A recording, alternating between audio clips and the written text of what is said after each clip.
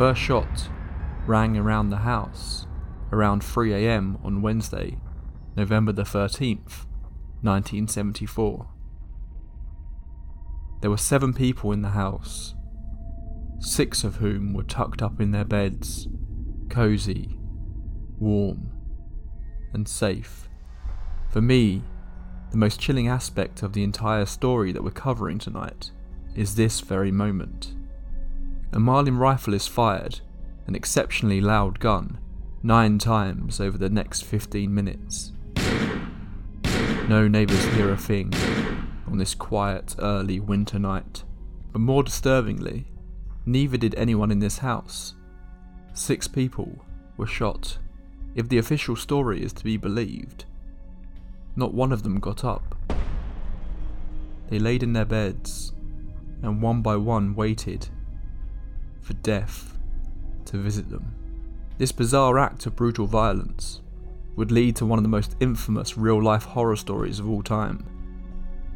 Tonight we're going deep into the true story of the Amityville Horror.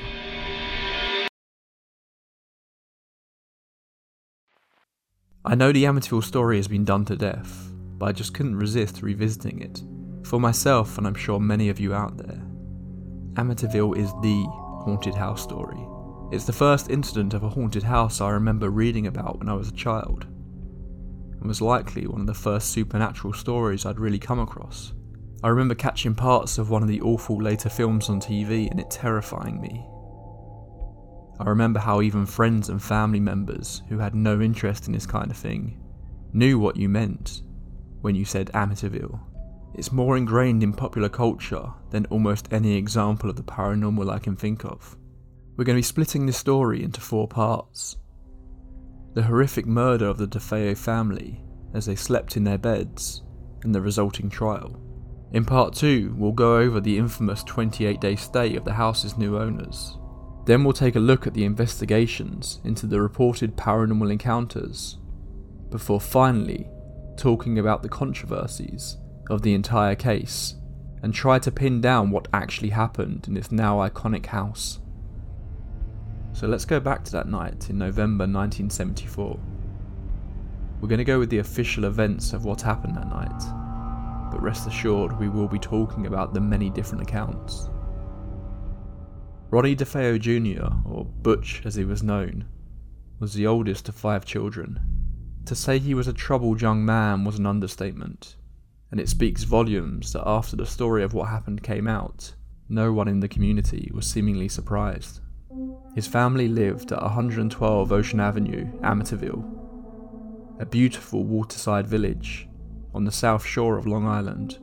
It appears that at around 3 AM in the morning, Ronnie Jr. walked into his parents' bedroom and then shot both his father, Ronnie DeFeo Sr., age 43, and his mother, Louise DeFeo, 42, firing at them both twice, before then heading to the bedrooms of his siblings, his brothers John and Mark, aged 9 and 10 respectively, his younger sister Allison, 13, before finally heading up to the top of the house and entering his sister Dawn's room, aged 18.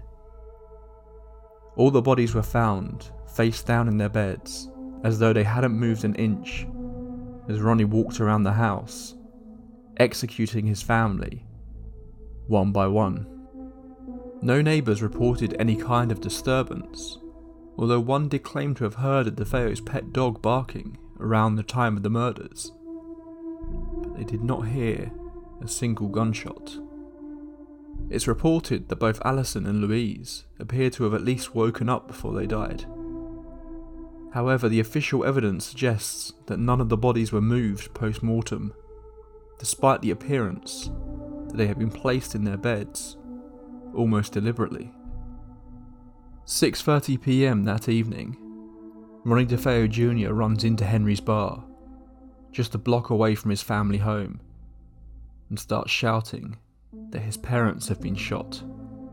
He gathers a group of guys and they head to the house to discover the grisly scene. It didn't take long for the police to arrive, and they moved Ronnie Jr. away for both his safety and to ask him questions. This is when the stories began, and Ronnie Jr. had a lot of stories. He told the police that the killings had been carried out by a mob hitman. Connections between the mob and the family had long been the talk of rumours in the community. Ronnie Jr. said an old associate of his father's, by the name of Louis Fellini, was behind the killings and had threatened to murder his father after a falling out some years earlier. Ronnie Jr. claimed he hadn't been there for dinner earlier that evening, as he was sick of his mother's poor cooking, a detail that didn't really hold much water once it became evident the family had been killed some 14 hours earlier. After 12 hours of interrogation, it all came spilling out of Ronnie Jr. He spoke about his hatred for his family, how Ronnie Sr. had abused him for years, how he hated his family. He referred to his younger brothers as pigs. The previous night, while sat in his basement, watching the 1969 film Castle Keep, he decided he had had enough. He went to his parents' bedroom and shot them both in their sleep. Seemingly his intention had only been to kill his parents, but after that first act of violence, he couldn't stop himself. In a frenzy, he stalked from room to room, executing each and every one of his family members. A fact that Ronnie Jr. has never been able to explain. No one was surprised by this turn of events. Ronnie Jr. had been threatening to murder his parents for years, even leading to a psychologist warning Ronnie's mother that they needed to have him committed before he finally acted. Ronnie Jr. had been the victim of his father's abuse for years, and that combined with his heavy use of heroin, acid and speed took a severe toll on his mental health, until one day he just decided that he couldn't take it anymore. Then the court case began, and as did Ronnie's many different versions of events. Ronnie Jr. seemingly decided he would try to persuade the court he was insane, and therefore not responsible for his actions. This could explain the conflicting and downright strange stories that Ronnie came up with. However, these conflicting stories continue to grow and spiral up until his death in 2021. Among his many claims over the years, he said that he was sat in the basement watching TV when he overheard his family plotting to kill him, and he decided to murder them first. He also claimed his sister Dawn had in fact killed his father, and that his mother had killed his siblings before he turned the gun on her. He claimed he drugged his family, which would explain why they were all found in their beds in such a strange manner. However, there were no drugs found in their systems. He's claimed that his sister and a number of other assailants assisted him in the murders. He's claimed he heard voices that told him to kill them, and even that a female demon in a hood with black hands brought him the rifle to do the deed. Ronnie's wild stories didn't help though. A court psychiatrist diagnosed him with antisocial personality disorder, and he was sentenced to spend the rest of his life behind bars. Chapter 2: The Haunting. Just 2 weeks had passed when a new family arrived at 112 Ocean Avenue, ready to start a new life. George and Kathy Lutz looked up at their new home that they had just paid $88,000 for. They knew the history of the house and had spoken to their family about it, declaring themselves as not a superstitious bunch. The family couldn't turn down such a beautiful home and at such a steal, and decided that the unfortunate history was worth it. They entered their new home to discover it still full of the DeFeo's belongings, all except for the mattresses that were missing from each bed. What followed are 28 days that would become one of the most infamous hauntings of all time. The information in this section is all taken from Jay Anson's best-selling novel about the Lutz's experience, as well as from interviews with George and Kathy. Much like the murders themselves, there are a lot of conflicting stories on what exactly happened here, but we'll get to that later. The strange activity began almost immediately, In the first hour of being there, the Lutz's dog was chained up to a tree in the garden. For seemingly no reason, the dog suddenly decided to leap over the gate, his chain still attached to the tree, hanging itself over the fence by its neck as the family rushed to save it. One of George's friends suggested that due to the history of the house, they should ask a Catholic priest to come and bless it. Thinking they had nothing to lose, George agreed, and shortly after they moved in, a priest came to clear the house of any residing spirits that may be remaining there. The house unsettled the priest from the moment he laid eyes on it, but it was only once he entered the upstairs bedroom, the room where Dawn had slept, that he was overcome with a true sense of dread. He asked the Lutz what they were planning to do with this room, and they stated it was to become a sewing room. The priest declared that should be fine, but in his opinion, no one should ever sleep in this room. The incident with the priest suddenly became more extreme when he felt what he claimed was a slap across the face before hearing a deep voice telling him to get out.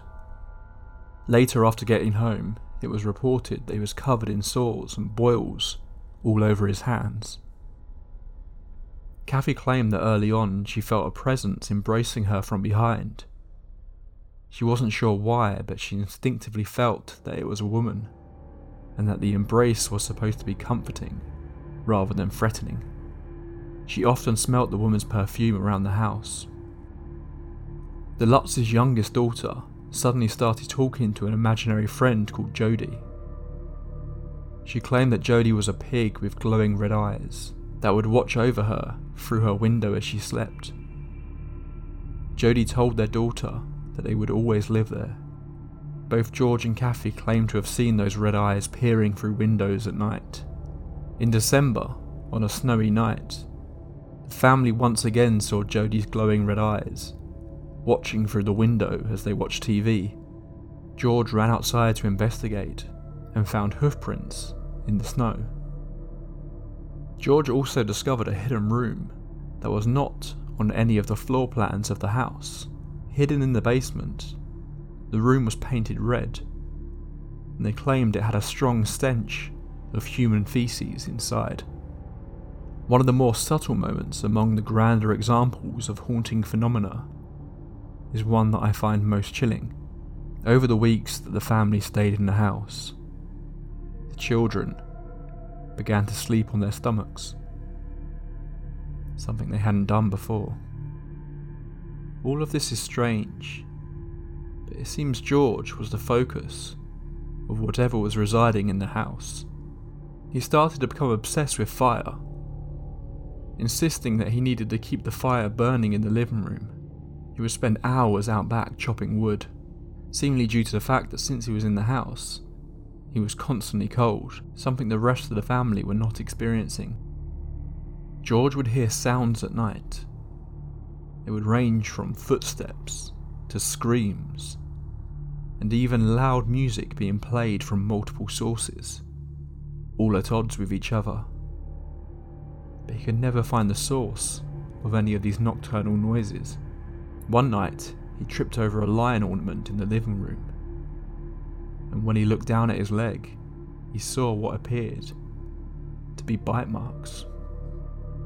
While Kathy may have felt a kind embrace, and their daughter was making friends, the house was having a dark effect on George. He became increasingly irritable and aggressive with his family.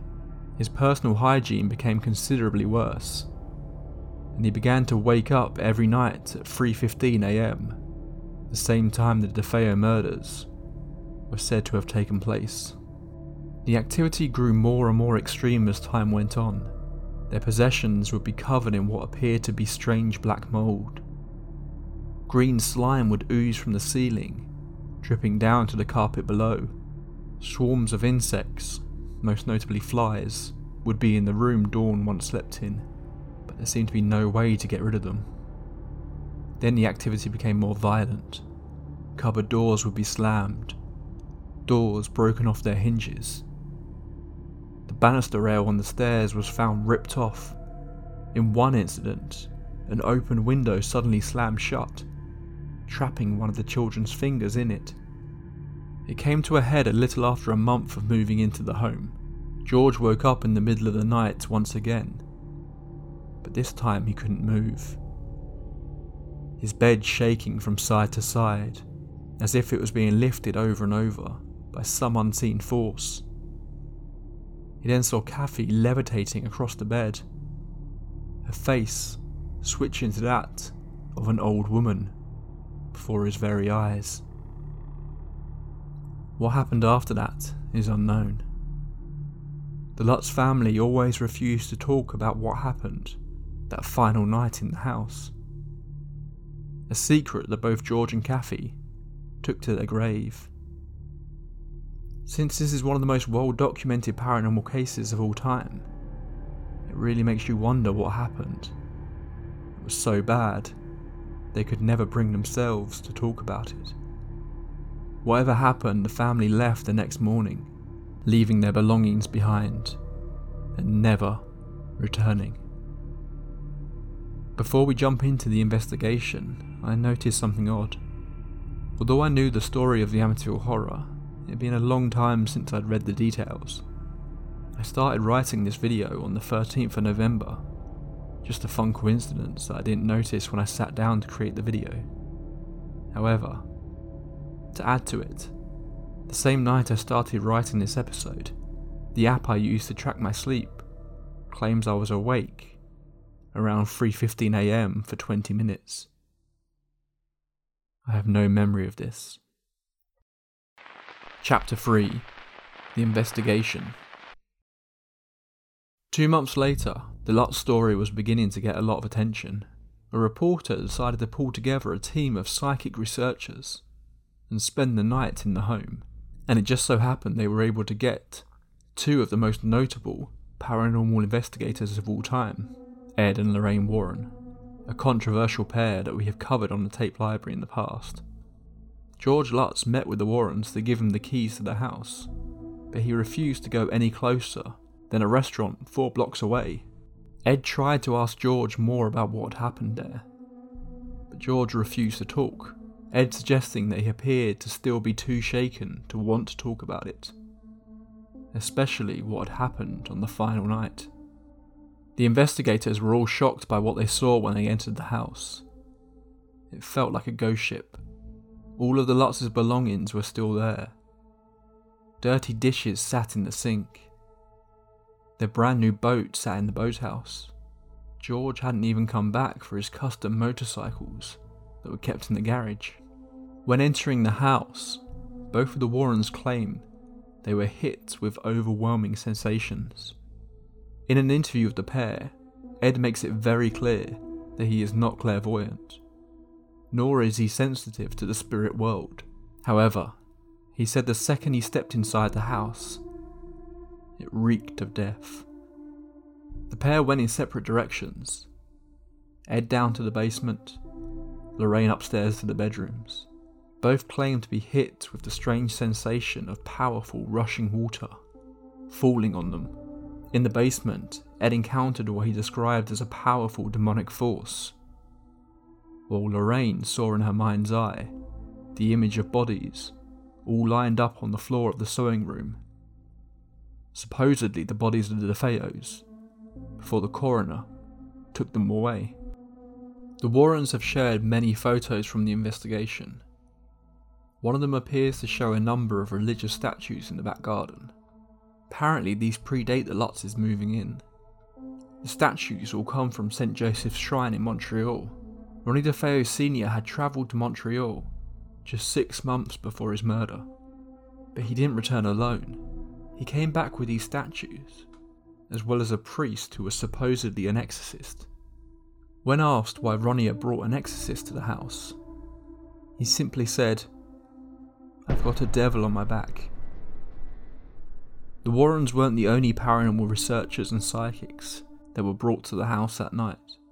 All of those that partook in the investigations claimed to have experiences in the house, ranging from feelings of intense terror, heart palpitations, all the way up to communicating with spirits, and even visions of an Indian chief. The group conducted a séance, during which Lorraine Warren proclaimed that there was an evil in this house from the bowels of the earth. They claimed that this evil had been there long before the murders. It's worth checking out interviews with the investigators if you want to hear further about the many experiences they had, but I really wanted to highlight what I think is, regardless of your beliefs, one of the creepiest events to take place during the entire Amityville saga. A number of cameras were set up around the house that were placed on automatic timers. These cameras were set so they would take a photo every 5 minutes, with various people walking about, and hours worth of photos that seemed to show nothing in particular. Most of the photos were filed away, not investigated much further. However, some years later, a young secretary was going through the Warrens' library of photos from the Amityville investigation. She was pregnant, and said every time she got to one specific photo in the set, her baby would kick. She looked at the photo. It was the same doorways at the top of the stairs she had already seen a dozen times. That wasn't until she noticed something odd in the bottom corner. There, looking from the doorway, appeared to be a young boy. His eyes glowing, staring directly into the camera. Before we delve into the controversies around this case, and believe me, there are many, I just wanted to thank you for watching all the way through to the final part. If you've enjoyed this video, I have lots more on the way. In the coming weeks, I'm going to be sharing some of the true paranormal encounters that people have shared with me, visiting a house that would give Amityville a run for its money, and taking a deep dive into one of the greatest paranormal investigation shows of all time. So if you don't want to miss out, then please click subscribe and turn on notifications so you never miss another entry into the tape library. Chapter 4: The Controversy. The haunting at Amityville has ignited my imagination, as it has for many others for decades now. Everything about this story feels like it's ripped straight from a horror movie, and as much as I want this whole thing to be true, there are a lot of inconsistencies that need to be addressed. First, let's take a look at the crime itself. In the story of his life, Ronnie Jr. is the very definition of an unreliable narrator. Picking holes in Ronnie's various accounts of the murders would be a video in and of itself, just because of the sheer number of different stories he has told over the years. A number of people have interviewed Ronnie, and a book on the murders was written in the early 2000s that suggests Dawn was an integral part of the murders. In some versions of the story, she convinced Ronnie to do it. In others, she carried out the murders herself. It's also been suggested that Ronnie committed the murders along with Dawn and 2 others. There was evidence found on Dawn's body that suggests she may have fired a gun that night. Ronnie claimed that the plan was just to kill their parents, but Dawn had gone crazy and started shooting the kids. Ronnie tried to get the gun off her, killed her by mistake. On the night of his arrest, supposedly Ronnie's grandfather was overheard telling his grandson that he didn't want to hear any more about his sister, and that he was going to take the blame for this. There have also been numerous rumours over the years that Dawn and Ronnie Jr. were extremely close, and may have even had an incestuous relationship. To add to the version of events that seems to implicate Dawn DeFeo, supposedly the family had been involved in something rather shady leading up to the murders. A DEA agent had been placed outside their home to stake it out. The night of the murders, the DEA agent supposedly saw Dawn DeFeo walking out of the house carrying a rifle, wearing a hood and black gloves, much like the description of the demon that Ronnie claimed had handed him the gun. One criminologist suggested that it appears the bodies were in fact moved after their deaths, to be placed in the beds. However, this has never been confirmed, and the official ruling by the investigators in court was that the bodies were not moved, It's worth noting that despite these rumours and accusations, no one else has officially been implicated in the murders of the DeFeo family. The official story is that Ronnie DeFeo Jr. murdered his family as they slept in their beds. Then the hauntings and subsequent events. As I said, this story feels like it's been ripped from a horror film, and many have suggested that maybe it has been. The Lutz story came out not long after a little-known novel and movie came out, The Exorcist.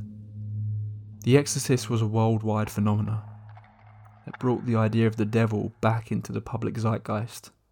Battle between the good Catholic priests against the demonic entity that could move furniture, levitate people, and spray green slime around.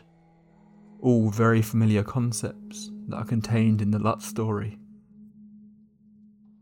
The priest who claimed he visited the Lutz home later made a statement under an affidavit that he never actually stepped foot into the property and only spoke to George Lutz over the phone. This is completely at odds with every other account of the incident the priest gave. The Lutz's neighbour had a large Persian cat that Ronnie DeFeo apparently referred to as Piggy due to its size. It was prone to sitting in a tree next to 112 Ocean Avenue, its eyes reflecting light as it watched the inhabitants through the windows. The day they claimed they saw the hoofprints in the snow, there was reportedly no snow in Amityville on that day. The new owners of the house after the Lutz point to the discrepancies in the weather as evidence that the stories contained in the latter book, The Amityville Horror, are fictional, although Ed Warren suggests this might not be that much of a smoking gun. Now, people said, well, there was no snow called for that night. The Weather Bureau didn't call for snow. The Weather Bureau is never wrong, are they? But did you ever see it snow on one side of the town and not on the other side? Sure, Yes, sure. Positively. So they picked on little things like Little this. things, they grabbed it. Yes. Speaking of the new owners, they were adamant that there was nothing wrong with the house. A key point of this is that when they moved in, despite the Lutz's claims of doors being blown off the hinges, along with a whole host of other incidents of destruction, they claimed that when they purchased the house, there was nothing to suggest anything had happened. This is the original banister. In the book, it was supposed to have been torn out of its hinges and completely demolished or something. As you can see, it is the original banister. It's been here, like everything else, 50 years, and it's still in perfect condition. Quote, January 2nd. Holding his nose, George forced open the paneling and shone his flashlight around the red-painted walls. The stench of human excrement was heavy in the confined space. It formed a choking fog. My name is Patty Camarado. I was friends with Allison DeFeo, the girl who was murdered with the rest of her family here in 1974. This I'm going to show you is the mysterious red room that's so noted for in the book. This door, which they say was never here, was here, is here, always will be here, I suppose. This is the red room. Nothing more than a storage area where Allison and her brothers and I used to keep toys. Just red, you know? There's never any feeling of spirit presence or ghosts or any sort of thing like that. It's just a play area. Used to keep toys. Nothing more than that.